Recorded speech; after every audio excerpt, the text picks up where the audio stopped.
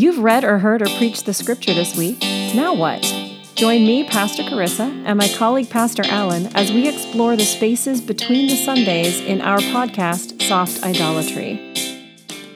Welcome to Soft Idolatry, Season 6, Episode 4. Carissa, how's it going today? A little rainy and humid here in Pittsburgh, but it's going all right. How about you? Sunny and humid here in Jersey.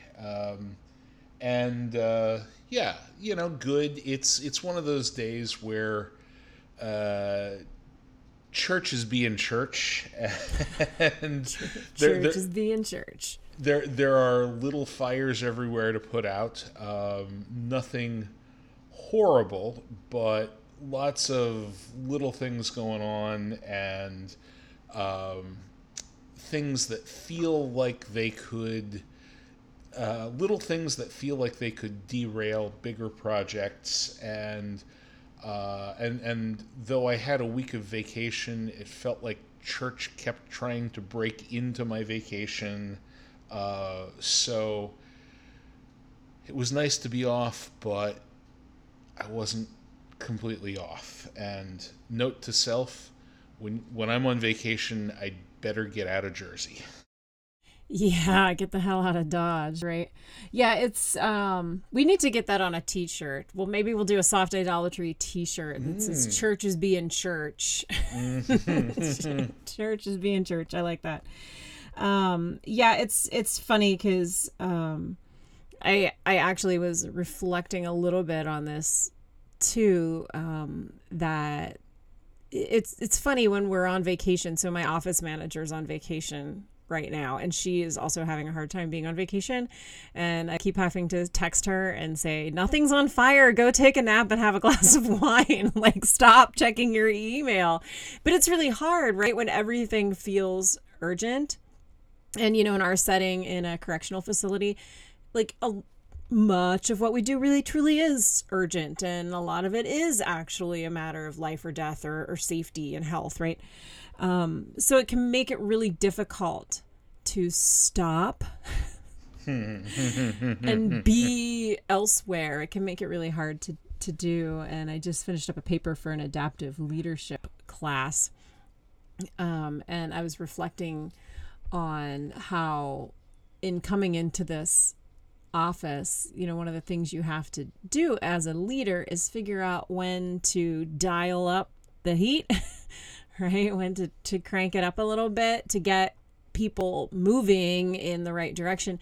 But you also have to know when to turn it back so people can take a deep breath and really truly reflect on the situation in a good and healthy way. And I've done a lot of that, dialing down the heat, because there was such a high level of urgency and anxiety when I came in. And we talk about that a lot as pastors, especially in seminary, about how part of our job, or a lot of our job, or most of our job, is being a non-anxious presence. Ooh, them some classic seminary words for you. Yeah, they are. If we were playing seminary bingo right now, that's a square. Non-anxious presence. It's right up there with, I'm going to piggyback off of what so-and-so said. Let's unpack that. The piggybacking or the non-anxious presence? No, just the unpacking being with bingo. Oh, yeah. I really took you seriously for a minute there. I just hear that so much. Yeah. There were lots of seminary bingo words, but non-anxious presence, I think, is a really important one. It's not just jargon. It's not just pastor speak. It's a really important concept that I think is good for any sort of leader, especially church leaders, because church is being church all the time, right? But also just for any practicing person of faith out there in your faith community, this idea of non-anxious presence is really important, because when people are anxious, problems happen. Yeah, there are ripple effects, and especially when you are in ministry, if you bring your anxieties into your space of ministry, you will communicate those anxieties in some way, shape, or form. And it really affects the situation in a bad way. My first training in this was my seminary internship, and I was tagging along with my coordinating pastor to make a hospital visit. And it was one of my first, if not my very first, hospital visit. And we were meeting a woman who maybe had some developmental disabilities. She also had a very she had a skin condition that I think she just had like skin tags all over her face, and it was very, very, very noticeable. And before we went in the room, the pastor told me, okay, you need to know about this woman, and you need to know that she looks different, and you need to not react to that, because if you do, you have a problem, but she is going to interpret it as something is wrong with her, and she's going to shut down, and she is not going to be able to receive the ministry that I am here to give her. So get ready and do not react or respond to her physical ailment. You just described like 90% of my day these days, right? Like that's chaplaincy in a nutshell. Is like, like hospital chaplaincy, nursing home chaplaincy. There's a lot of medical things you need to not react to. Correctional chaplaincy. There's just a lot of people saying stuff that you need to not react to, kind of non-reaction, right? Kind of like Jodie Foster at the beginning of Silence of the Lambs as she's walking Maybe, past. yeah. I mean, it's not generally that bad. But what I mean is, like, when you're doing pastoral counseling with someone who has been incarcerated, you're going to hear some things, right? And you need to still be a loving, caring, non-reactionary person in those moments. And so, that definitely carries over. One of the things I reflected on in that paper that I wrote this week was reflecting on how not different from congregational church chaplaincy actually turns out to be. I've got a lot of the same kind of moving parts with, the staff that I have in my department, and then we've got the staff and administration for the jail, and then we've got all of our inmates, right? And so there's a lot of those similarities, and being able to compartmentalize to be a non-anxious presence is one of those things. And I say this as a person who has a generalized anxiety disorder, right? I'm not telling you people out there that you're a bad person if you have anxiety. You just need to learn how to navigate it in such a way that it does not project onto the people around you in a ministry setting. It definitely splashes over onto my spouse and my children sometimes when I get home and I've been like keeping it together all day. We get to our safe spaces and kind of lose our minds a little bit.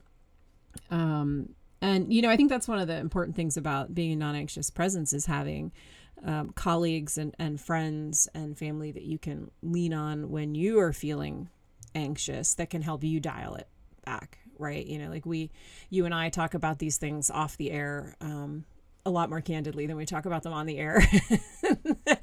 And I've got other friends and colleagues who I can connect with. In fact, one is in a stressful ministry setting right now that I've been in before, and we were talking the other day, and this person said, when you were in this situation, how did you navigate that? How did you control all of these big, horrible feelings and still maintain a calm presence around your congregation? And I was like, I called you in tears like every other day. Do you remember that?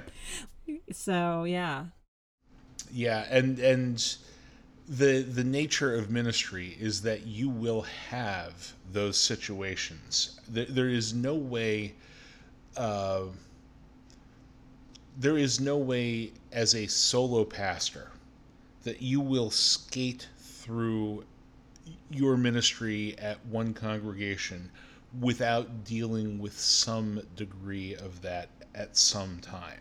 And if you did figure that out, please write in and tell us, because we would love to hear about that freaky incident of nothingness where church was not being church.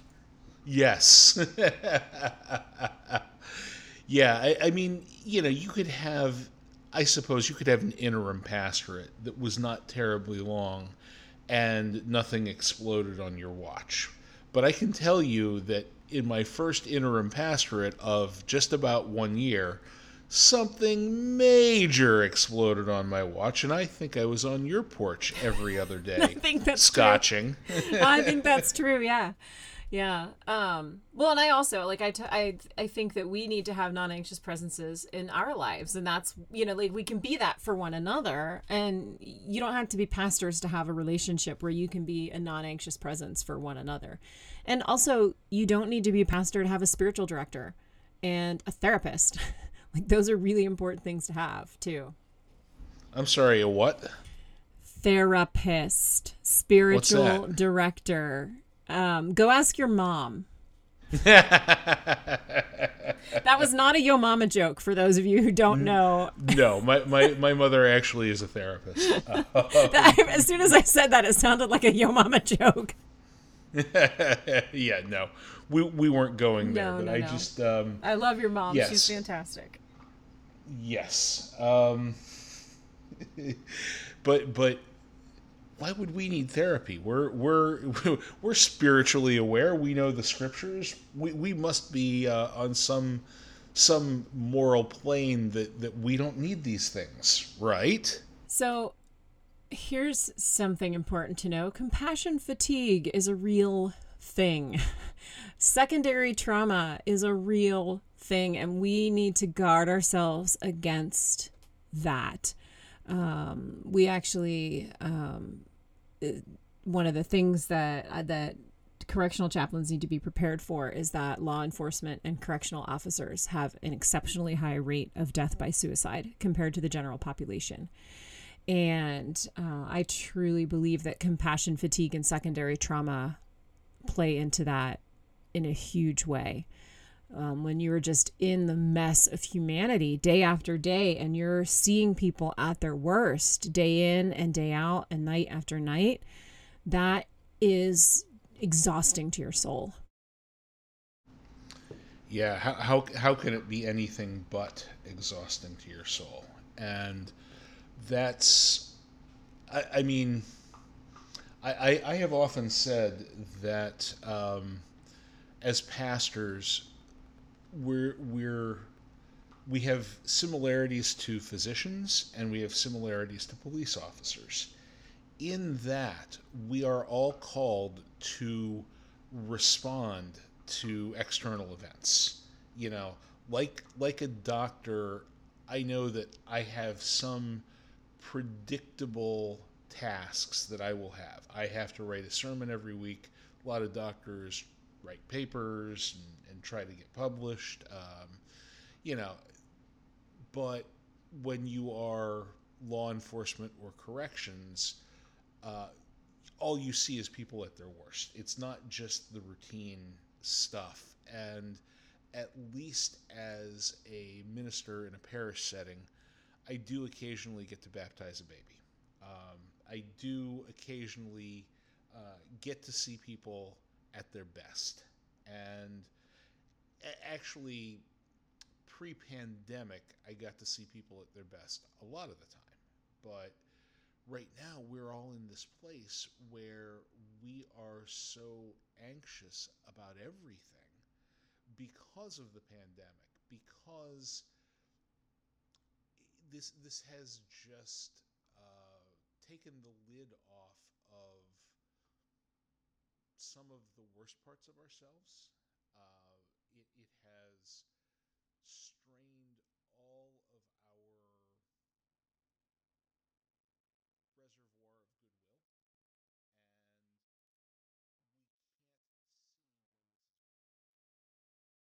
Yeah, I think as a culture, we're collectively suffering compassion fatigue because we've been asked for so long to wear a mask and get a vaccination and socially distance and, be really aware of the danger other people are facing all the while we're at our most like scared and annoyed and frustrated and isolated is just a really difficult season for everybody. But I think by that same token, we are more in need of non-anxious presences than ever before. Without a doubt. And so I guess the question would be, how do you practice that, and how can we offer a bit of training to our listeners in practicing non-anxious presence? Yeah, I think that's a really great question. One of the skills that I like to, I teach a class on trauma and abuse recovery, and one of the after effects of trauma can often be sort of this inability to compartmentalize feelings in appropriate ways. And so there are some tools, some skills that you can use to control the emotional heat of a situation, right? And that includes anxiety, for sure. One of the visualizations that I really like is you think about if you're wearing a winter coat, if it's really, really cold outside, you keep that coat zipped up all the way. If it's a little bit warmer, you might unzip it a little bit and a little bit. But it's not until you're inside where the heat's on that you're going to take the whole coat off. And we can think about the coat as, keeping our emotions inside, our anxiety inside, when we're not in an appropriate space to express that.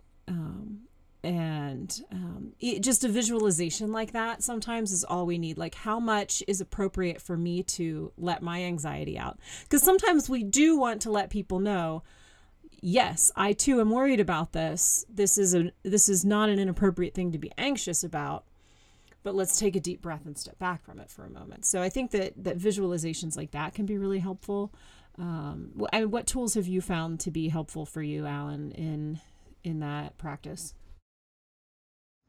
Well, I had a crisis in that first congregation that I served, and a doozy, which we will not describe on air. No, that would be wildly inappropriate. Yeah. But I decided that I needed to explain this concept of non-anxious presence to my session, and I started by telling that same story about that first hospital visit, and that our job as leaders in the congregation was not to mirror the anxiety of other people in the congregation, but to absorb the anxiety and to just say, I know, I've heard that too, it bothers me too, but right now we need to let this other process play out, and to just listen and empathize and say, yes, I feel that too. This is not the time to act in this way, that way, or the other way. There was a legal situation with a member of the congregation, and they needed to let the legal process play out, and it was the kind of thing that was going to upset lots and lots of people, and you needed to acknowledge that everybody had a good reason to be upset, that complaints were valid, but right now this was not something that the congregation itself could deal with, and we need to find constructive places to apply the energy. And anxiety, out of control anxiety, is never a productive place to apply your energy. A little bit of stage fright before a performance is fine. Right. That's a manageable anxiety, and when you have an outlet that you have an outlet to channel that, and you have prepared to channel that little bit of stage fright, that kind of anxiety, just fine, Anxiety before a sporting event in which you are competing. That's fine. Right.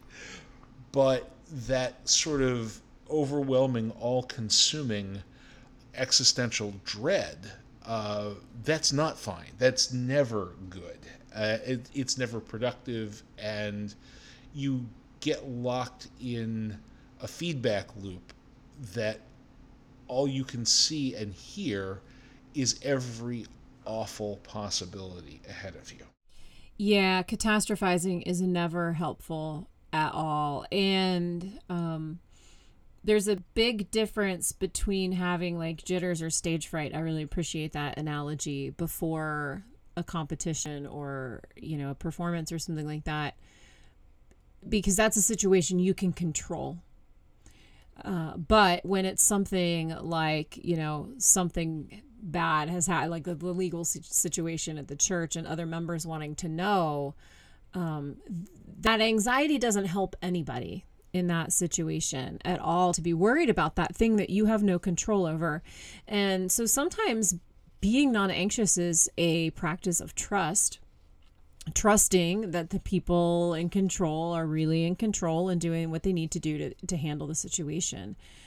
That can be a really hard thing to do. Active listening, though, I really appreciate how you said, you listen and reflect back what you're hearing. I hear that you're nervous about this thing. I too am worried about this thing. It's not a small deal at all. There's nothing we can do to change this right now. This is the process that's happening. I think that can be really important as well. Just letting someone be heard. Sometimes when we're anxious, we just need to vent to somebody, which is why, I can sit and listen to somebody tell me something horrible in a pastoral counseling session, or sometimes just randomly in a line at a store because you happen to have your collar on and someone feels like that's an invitation for confession. But you can hear those things and just listen and let that person, that's how you absorb anxiety. I think I heard you use that phrase, is you just listen, let the person let it out, get it out of their head and into the air. And then you can go do the same with somebody else and let your anxiety out into the air in a safe space. Yeah. Totally. These are important practices, I think, for everybody, not just pastors, not just leaders. Everybody needs to practice figuring out how to be a non-anxious presence, especially right now. Yeah. When everybody's just wound up. Everybody is wound up, and I think from my own experiences about when I can turn it off and when I can't turn it off. And when someone else's anxieties are like the polar opposite of my anxieties, or no, that's not exactly it. When it's a political situation and it's something that I feel passionate about, the other person feels passionate about, we're on the opposite sides, and somebody says something that is just so unreasoned, nuts, stupid, that I feel the need to shine light in there and counter the stupidity with facts or a really cutting remark. And let me guess, that works every time. Oh, yes, like it does. That was my sarcasm voice, everybody. Yes, I can see your sarcasm face too, but wait, well, the listeners can't. No. One of these days we'll start putting these on YouTube so people can actually see our shining faces. Oh God, please don't. No, but in all seriousness, I think we all probably have zones where some line of argument or some part of the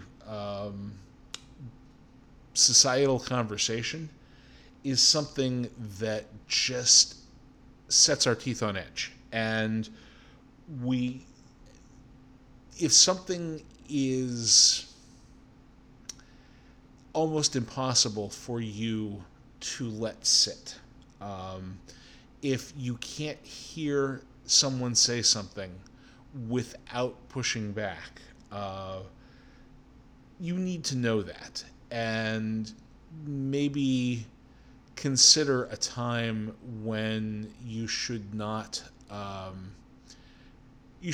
counter that argument. Know your triggers. Know your triggers. Thank you. Know your triggers.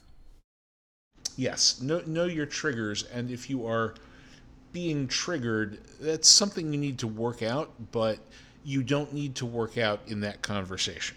Yeah, you can note, that thing triggered something in me that I don't like, or that isn't going to further this conversation, or that blah, blah, blah. You put it in you don't bottle it up for good, but you put it in a little jar and you set it on the shelf for later, and you deal with it later, and you figure out why that's a trigger for you. Did I ever tell you about the time I had a closet full of root beer explode? No, I don't think you did. I don't know how you missed this story. So I got it in my head. I was going to make homemade root beer. Trust me, folks, this is going somewhere relevant. And so, I made it, I bottled it, you're supposed to put it away for a while so it can carbonate and all that. The problem is if you bottle it up and put it away not exactly right, and you leave it for too long, it explodes. Not only and what happens is when one of them explodes, it's not just that one that explodes. It causes a chain reaction of every single bottle that is all together in that closet explode. And so you hear boom, boom, boom, boom, boom, boom. And then there's just sticky awfulness everywhere. And now I see your metaphor face. Thank you. Now this is my metaphor. Yeah, I have a sarcasm face, metaphor face. Yeah, so that's our emotions, right? We can set one aside for later, but we have to deal with it. Because if all we have is a closet full of bottled up emotions and one of those explodes, one of them gets hit by a trigger, they're all going down all at once. Don't do that. That's not being a good non-anxious presence, right? Yes, that is the opposite of an anxious presence. And then, as with so many other explosions, you have to clean up a mess. Yes, you do. And if you're not careful, somebody's going to get hurt. Probably you. Mm-hmm. Well, that really feels like a stopping place to me. It's all fun and games until somebody blows up a closet full of root beer. So I do think we need to, pump the brakes for today. Yeah. Gracious God, we ask you on this day and every day to grant us wisdom, to grant us knowledge of ourselves and the things that trigger us. We ask that you send your Holy Spirit to work with us to remove our sources of anxiety so that we do not continue to re-inflict the wounds of this world. We ask all this in the name of Jesus Christ, our Lord. Thanks for joining us on Soft Idolatry. For show notes and more information, check out our website at softidolatry.com. To send us questions or comments, you can email us at info@softidolatry.com. And if you'd like to help support this podcast, please become a patron at www.patreon.com/softidolatry.